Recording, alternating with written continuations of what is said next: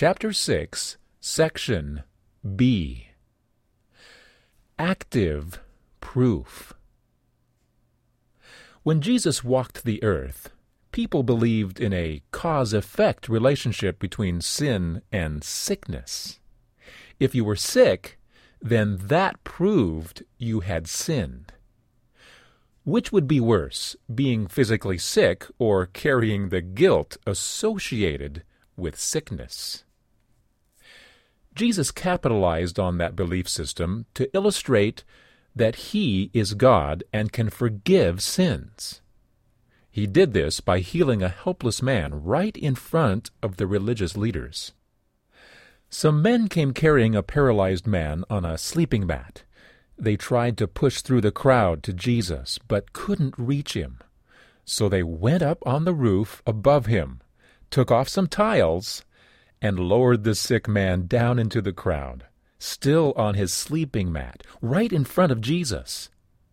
Seeing their faith, Jesus said to the man, "My friend, your sins are forgiven."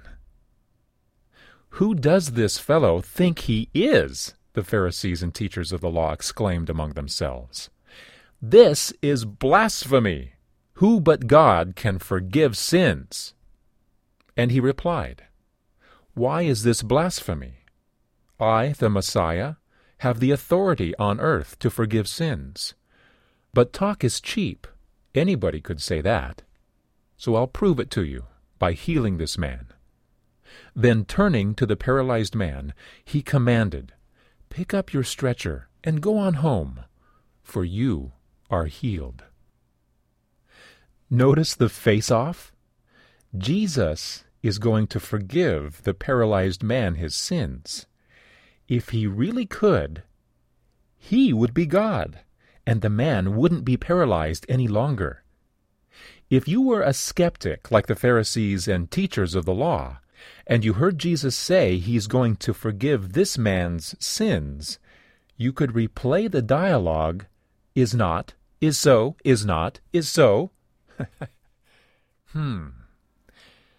Now let's get back to the story. And immediately, as everyone watched, the man jumped up, picked up his mat, and went home praising God.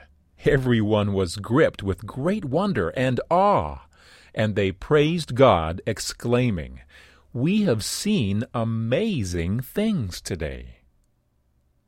What makes this amazing?